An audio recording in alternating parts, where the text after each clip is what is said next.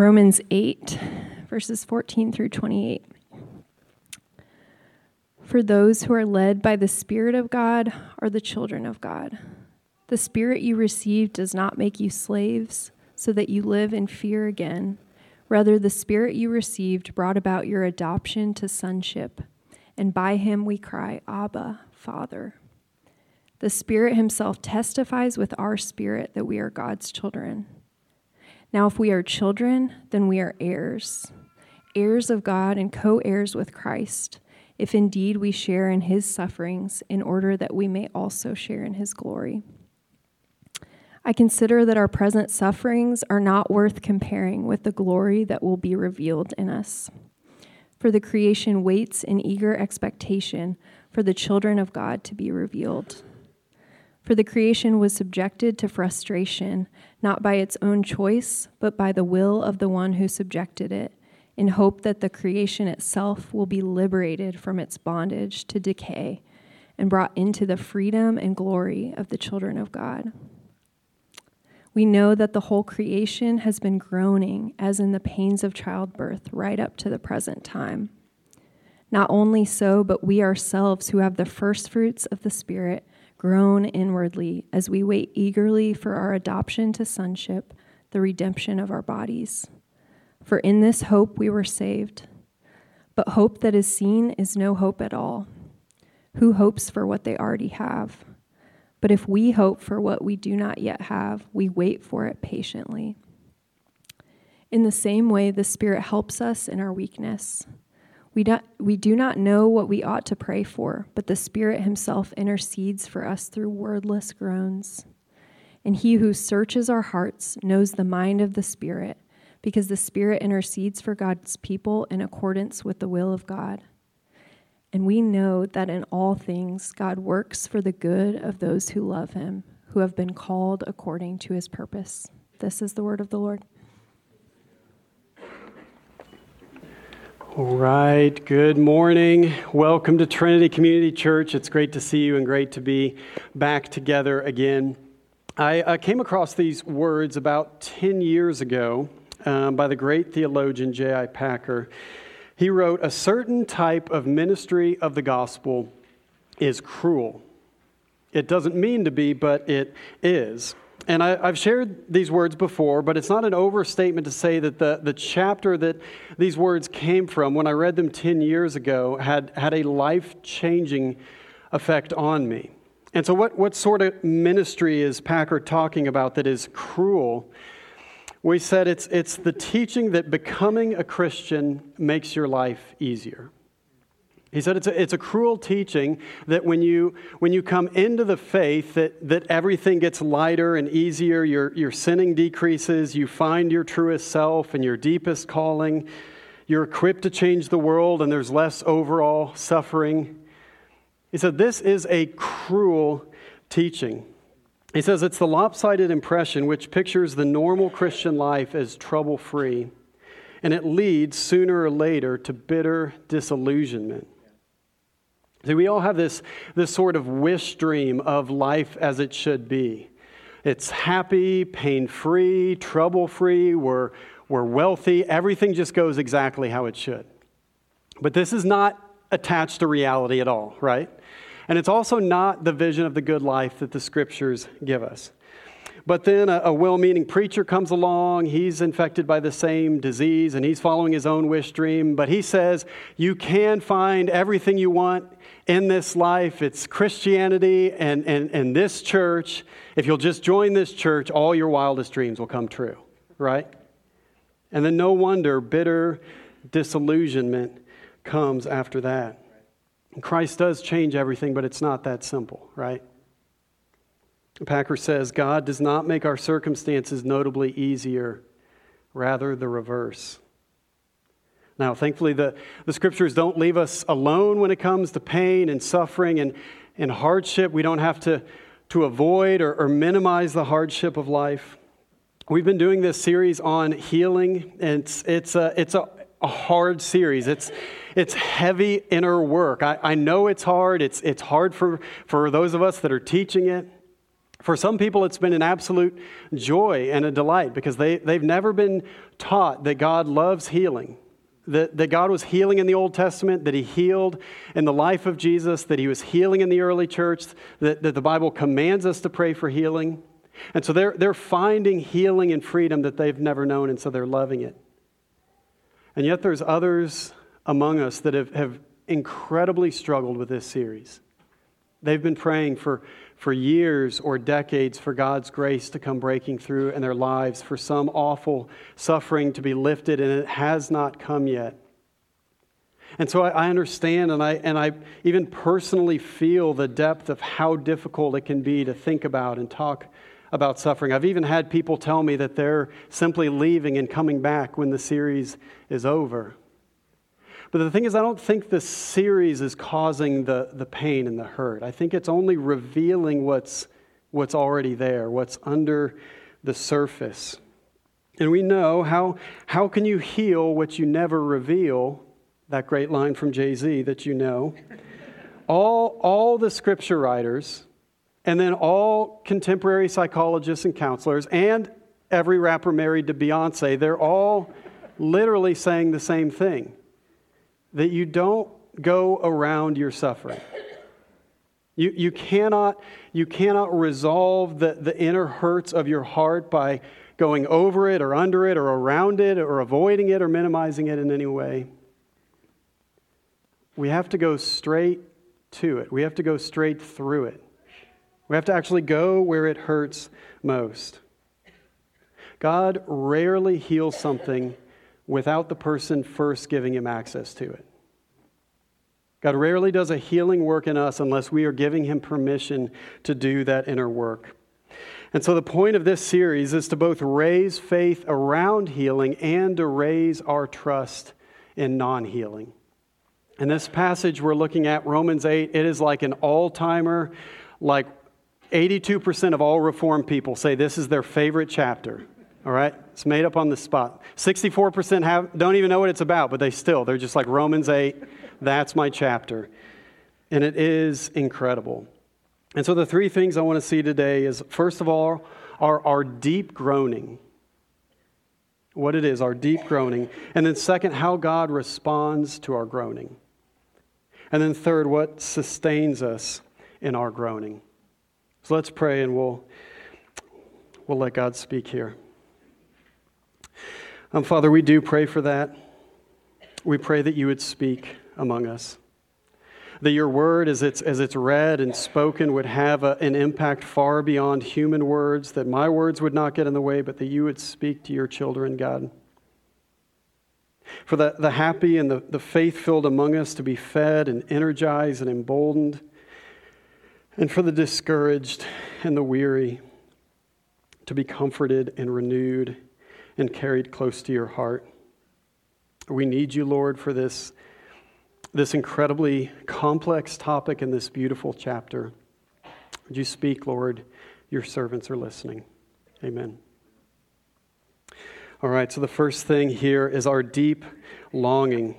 We see in verse 20, it says, "For the creation was subjected to frustration, not by its own choice, but by the will of the one who subjected it, in hope that the creation itself would be liberated from its bondage to decay and brought into the freedom and glory of the children of God." And then verse 22, "And we know that the whole creation has been groaning as in the pains of childbirth right up until the present time."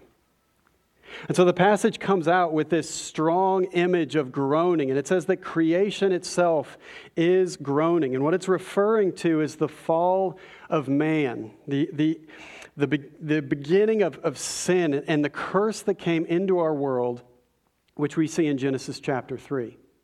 That through the sin of Adam and Eve, sin and death and brokenness, this curse came into our world like a flood. And so now our entire environment, our atmosphere is one of curse. It's sin and brokenness and death, and even creation itself feels it. So this is why we have hurricanes and tornadoes. This is why relationships are so difficult, why there's conflict. This is why there's wars and oppression and injustice in the world. This is why there's sickness and death in our world. It's all the secondhand effects of sin and the curse from Genesis 3. Creation itself is groaning under this curse.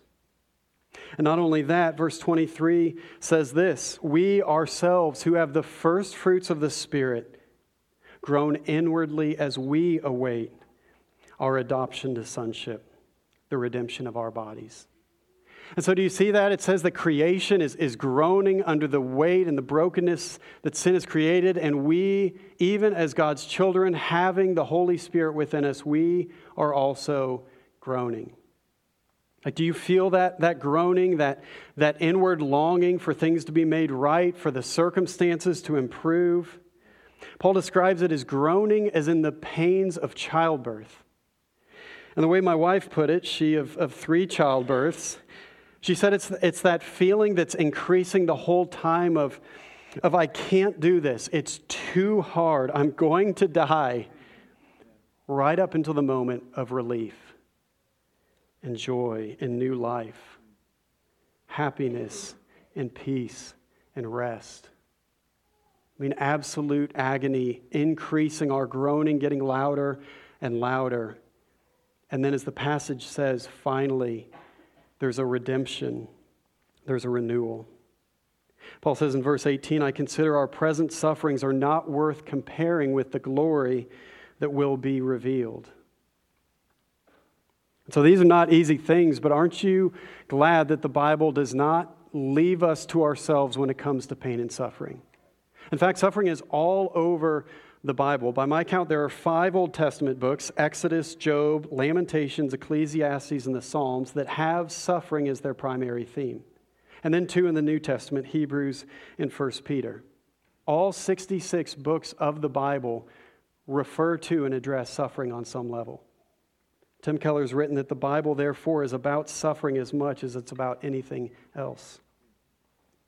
Now, unfortunately, our Western church and Christianity tries to minimize this suffering, tries to speak around it or put sort of a gloss over it or encourage us to look to some kind of silver lining, and then it makes promises that we cannot keep. And so it's like no wonder people are deconstructing. It's like life is not supposed to be that easy. You grow up and realize how brutally difficult this world is. It's like, yeah, you're going to be disoriented. Jesus said this in John 16:33, in this world you will have trouble, but take heart. I have overcome the world. And so this is the reason for our deep inward groaning. The creation has been subjected to this curse, that we ourselves are still living in a world that is cursed by sin and death. And we spend our days on this earth groaning inwardly. Thankfully, the story doesn't end there. The second thing, how does God respond to our groaning? Well, first it calls us to who we are. Verse 14, it says, for those who are led by the Spirit of God are children of God. The Spirit you received brought about your adoption to sonship. And by Him we cry, Abba, Father. The Spirit Himself testifies with our spirit that we are God's children. I mean, this is one of the most beautiful, most powerful paragraphs in all of the Scriptures about who we are and our identity. If you are in Christ, your core identity, deeper than anything else, is that you are a child of God. That your sins have been forgiven, that you are welcomed into the family, that you are a child of the living God. And not only that, verse 17, if we are children, then we are heirs. Heirs of God and co-heirs with Christ. And so heirs in that generation, that was the firstborn sons. When it says adoption to sonship, it's referring to you becoming the firstborn son in the family of God. And so in that generation, the firstborn son received the entire inheritance, which I'm all for as a firstborn son. But in that day, that was the norm, 100%. And so this makes sense that the Father, eternally existing with the Son, would give all things and put all things under His beloved Son. And yet when we become Christians, we are joined to Christ. So we become co-heirs with Christ. That means everything that belongs to Christ now belongs to us. You are a firstborn son with all of the blessings and benefits of the living God. And that is your core identity. But then the second half of verse 17 says this: if indeed we share in his sufferings, in order that we may share in his glory. If indeed we share in his sufferings. Like, not the most popular verse. All right, you don't see it on like the mugs and the welcome mats at Hoblob. Does not make the cut. There's no welcome mat that says, welcome to glory, as long as you participate in the sufferings of Jesus, all right? It's too many words anyways. So what's the purpose? What's the point of these trials, of our suffering, of existing in a world with this much hardship? Why doesn't God simply put an end to it? Well, the way that Packer puts it in that chapter is that a good father doesn't let his children go their own way.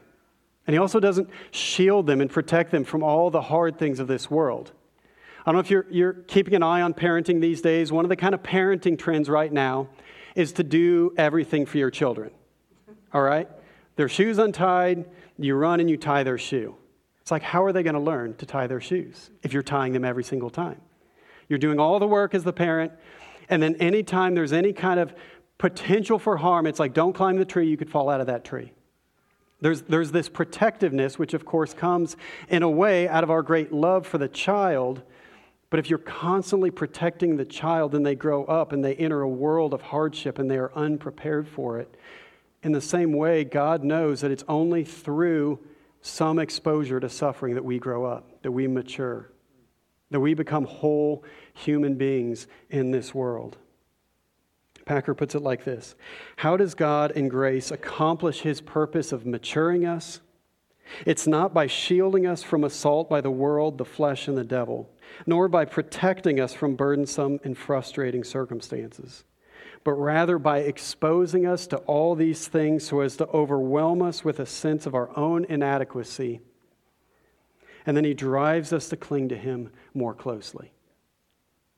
And so suffering will be a part of life no matter what. But if you are in Christ, it has an incredible purpose. But not only that, you don't have to face it alone. So it has purpose and you don't have to do it alone. These are the benefits of being in Christ. Everybody suffers, but we suffer in a different way. Now I love this. Verse 26 says, in the same way, the Spirit helps us in our weakness. We do not know what to pray for, but the Spirit himself intercedes with us through wordless groans. And he who searches the hearts knows the mind of the Spirit, because the Spirit intercedes for God's people. So did you catch that? There's three groanings going on here. There's the groaning of creation. There's our groaning. And then how does God respond to our groaning? The Spirit of God groans within us as well. Like, can you actually imagine that and picture that? I think of it as like the Holy Spirit of God dwelling within you as a Christian, loves you so much and is, he's taken up residence within you. He sees everything that's going on. He experiences it with you. And so when you groan in your suffering, he groans too. He feels it too. So that means you are not alone in your groaning. You are never alone. Even more than that, later in Romans 8, it says that Jesus also intercedes for you. So you have both the Holy Spirit of God interceding for you. That means taking your prayers to the Father. And you have the Son of God, beloved by the Father, taking your prayers to the Father as well. Both the Son and the Spirit, when you barely can get a little bit of a prayer out, that's enough, because the Son and the Spirit are going to take it directly to the throne of God. So in our series, our focus has been on direct supernatural healing. That's what we've been talking about. That's what we've been encouraging us to pray for. But as we've seen, sometimes God heals in a different way. Sometimes he doesn't heal that which we want healed, what's right on the surface, but he heals something deep beneath it. He doesn't make our circumstances easier, but he goes to work on us on a deeper level. So often we say, God, I am so mad about this thing And he says, okay, I'll heal it. And we're like, the thing? He's like, no, the mad. The mad is what I'm going to heal. We're like, I'm so angry about these circumstances. He's like, I'll heal it, but not the circumstances, the anger. He looks at us and he sees us praying for relief. And he's delighted that we come to him. And he often does heal us. He heals the presenting problem. He heals that which is on the surface that we are desperately crying out for. And then other times in his wisdom, he says there's actually something beneath that. There's maybe an anger beneath that, and that's what I want to heal. But even he's even still smarter. And then he says, that anger, I know there's even something beneath that. There's a hurt that's driven you to anger, and I'm going to heal that. And so while we're busy praying for what's on the surface, and we should be praying for that, God is working on a level that is so deep because of his love for us, because he loves us more than anything. As Keller says, and I shared this a few weeks ago, God answers every prayer we would have asked if we knew everything that he knows. And so there's really no such thing as unanswered prayer. It's just that sometimes he answers our prayers according to his patience and wisdom and love. There's always a thing beneath a thing, right? There's always a level on which God wants to work, and it's not always where we want him to go. He's like, I'm interested in that anger. And we're like, I was hoping to hang on to that. But can we let him into that level? Can we let him down to the deepest hurts that we have? God who loves us can operate at that level even when we don't see what's down there. He sees it and he's like, I know this is not what you're asking for right now, but trust me. Like, I get that you're upset, but like creator of the universe here, holding all things together, infinitely wise and eternal, like, let me cook, let me do this. Trust me in this. Let me cook wasn't in the notes, but I kind of like it. Man, God is with us. I mean, he cannot be more with us. He is within us, groaning as we groan, doing something so deep when we are hurting. This is how God responds to our pain and suffering. Third thing, what sustains us in our groaning? So verse 23 again, we ourselves who have the first fruits of the Spirit. And so just pause right there. First fruits, that means that the tiny little bit that means that the whole harvest is coming. What we experience now is just the first fruits of the Spirit. We groan inwardly as we wait eagerly for our adoption to sonship, the redemption of our bodies. For in this hope we are saved. But hope that is seen is no hope at all, for who hopes for what they already have? But if we hope for what we do not have, we wait for it patiently. So what sustains us in this groaning and this participation in Jesus' sufferings? It's hope. Hope is what sustains us. Hope is the forward-looking element of faith. It's the part of faith. It's trusting that God has good things for us in our future. It's our trust in the Lord for a final redemption. And so our central hope, it's not for relief in this world, according to this passage. Our central hope is the redemption of our bodies, which comes at the new creation when Christ comes back and wipes away every last ounce of sin and pain and death and everything. That is our central hope, the redemption of all things. And we wait for it eagerly and patiently. What's interesting, though, is that we see in verse 15 that we have already received adoption to sonship. It literally uses that phrase in the past tense, but then in verse 23 it says we're eagerly awaiting our adoption to sonship. Same exact phrase.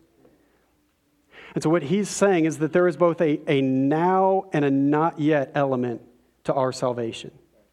There's a now element where you have been saved, your sins are forgiven, you are a child of God definitively, it cannot be taken from you. And there's a not yet element of your salvation, that you are still in this broken world with a broken heart, with the capacity to sin, with the reality of death around you. Hope is how we live between the now and the not yet. Like in our human nature, we struggle to hold two things at once. It doesn't feel right that two things could seem opposite and be true at the same time, but almost always spiritual maturity requires us to hold two things at once, the now and the not yet. We have been adopted, and one day, by God's grace, we will be fully adopted. This is hope in things not yet seen. Hoping for complete joy, peace, strength, and life with God.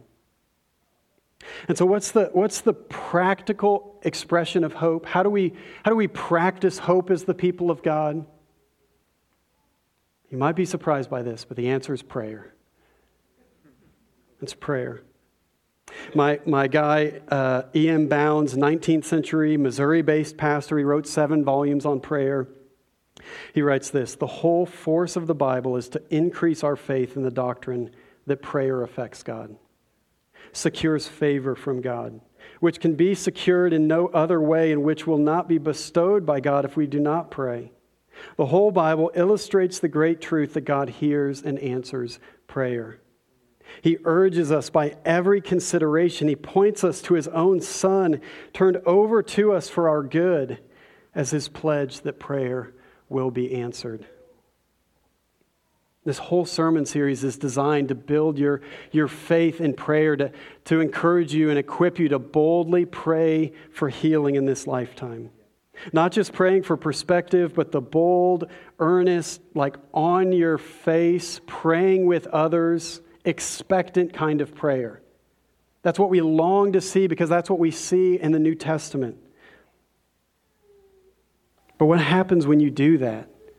And you pray and you pray and you pray, and the answer doesn't come. The relief doesn't come. The suffering maybe even increases. How do we pray through the groaning? I'll give you a personal example. Last year, right before we started our Life in the Spirit series, it was about 3 or 4 months long. It had this incredible kind of renewing effect on the church. People came to the church. People were experiencing new life. It was this wonderful season in the church. And in the midst of it, I was like incredibly sick almost the whole time. I got this sort of viral infection that started in my sinuses and then it ended up getting into my lungs, which as a cyclist, it's like not the lungs. But for 12 weeks, I could like barely get out of bed. And I was preaching from a stool, trying to get in here, the shortest sermons ever. It was incredibly difficult. And so I'm studying the Scriptures and the role of the Spirit in healing, and I'm praying, and I'm encouraging all of you to pray for healing, and I'm doing all this stuff in my own life, calling the elders, and they're praying for me, and still, week after week, nothing is helping. There's no relief coming. Finally, just over a long, long period of time, it began to get better. The same thing happened earlier this winter. Again, season of renewal. Amazing things going on all over the church, and I get sick again. And then this really, really heavy depression sank in. Early part of the winter, some of the worst depression I've ever experienced, and I've dealt with it for 20-some years. And so I'm just thinking, why, Lord? Why do I have to go through this? And honestly, it felt like the entire church was just thriving and doing so well, and I was experiencing nothing but darkness and inner pain. Doing everything I can, everything I'm telling people to do. Praying as hard as I can for healing. And then at the end of it, I was just reminded of the words of Paul in 2 Corinthians 12. He spent these 3 deep periods of life praying for healing for this unknown thorn in his flesh. And finally, God says, "My power is made perfect in weakness, and my grace is sufficient for you." Now, I didn't get the whole vision of the third heaven and all that. I just got the words, just on the page. But isn't it true that His sufficient grace is a greater gift than almost anything else? probably even than whatever it was that we were praying for him to do. His sufficient grace is often what we need. It's the thing beneath the thing beneath the thing. But my point is you have to go through the process. If you're looking at this and maybe you're confused and you're saying pray really, really boldly for healing and God will bring healing and there's a good chance he won't bring healing. But you have to go through the process. You have to begin with trusting the words of Jesus and pouring out your heart to God, asking for healing, asking for what's on your heart, bringing people around you to lay hands on you and pray for your healing. And only after you've done all of this and exhausted all of your energy around prayer can you collapse back into the Father and know that His grace is sufficient for you.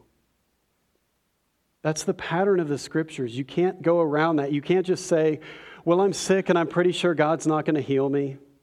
I'm not the kind of person that God heals, so I'm just not going to ask for it. It's 2 Corinthians 12. I'm just going to do that. I'm just going to pray for perspective. I'm just going to take the sufficient grace. That'll be fine. I don't think you get it in the same way. You literally have to trust the process. The Scriptures command us to pray for healing, to seek God in this way, and then only after that to be content if He doesn't bring the healing. I mean, I know it's hard. I know it's not the most immediately uplifting kind of message. It's not the Easter Sunday, whatever kind of message. And somebody might say, well, why is it this way? Why does God make it so darn hard? Couldn't it just be easy all the way through? Answer me that, Pastor. Explain it perfectly so I understand it. I'm like, man, I just work here.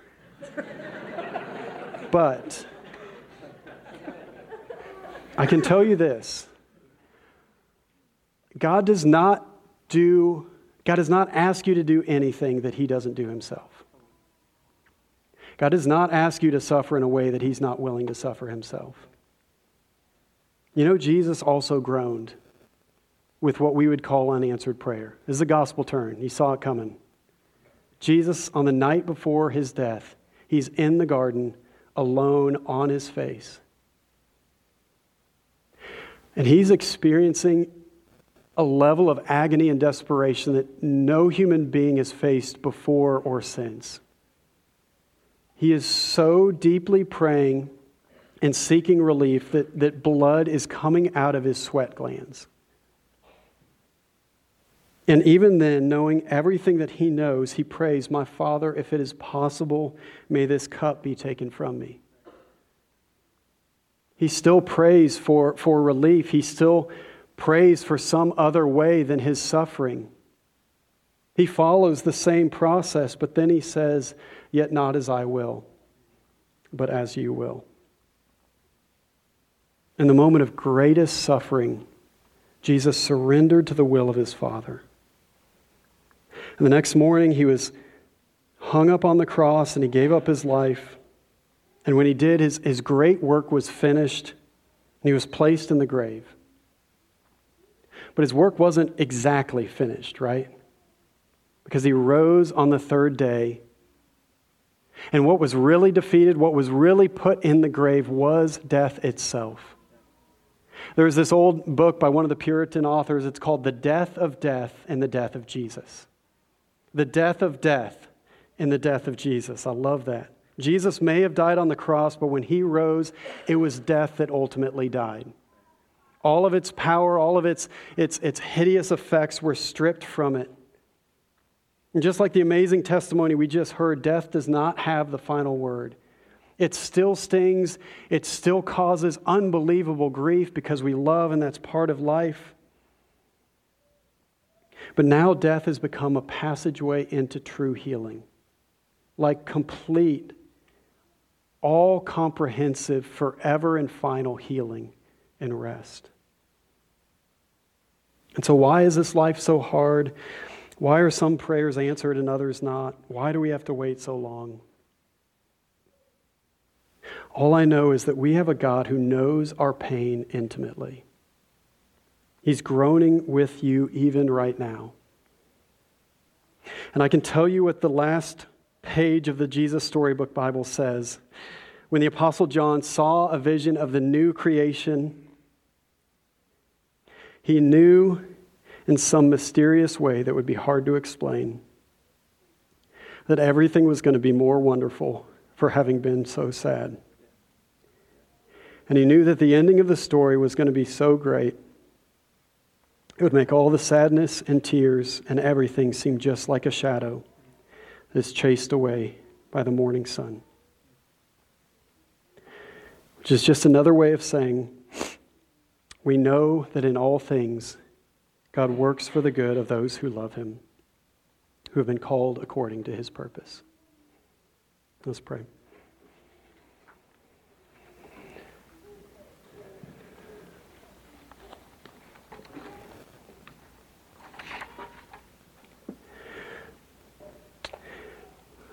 Father God, we come before you as your children, adopted into this royal family, made heirs with Christ. Not because we cleaned our lives up or got our act together, but because we humbly surrendered to you. And your Son's death was applied to us, and our penalty was wiped away. Father, it feels too good to be true, but you call us sons and daughters and heirs with Christ. Lord, you know how we struggle in this life. How the pains of this world drive so deep in our souls. How we cry out in agony, like all of the scriptures do, for relief. And we cry, how long, O Lord? And yet there you are, grieving with us, groaning with us, even within us, interceding on our behalf, Lord. You even went to the cross for this.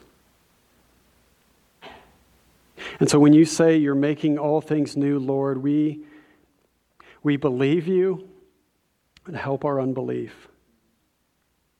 Help us to trust, help us to hope, help us to pray with incredible boldness for healing in this place. And if that healing doesn't come, help us to trust you and receive the healing that sufficient grace can be. Lord, here and now we invite you to do the deeper work. Do what only you can do. Do that deep inner work that we may not even want to face right now. Because you are making us new as well even now, Lord. We love you. You are too good to us. Would you shower us with more and more of your love and power even now, Lord? Let anybody who is deeply discouraged or depressed right now receive more of your Spirit, groaning with them and comforting them in their weakness. Lord, we love you. We pray this in Jesus' name. Amen.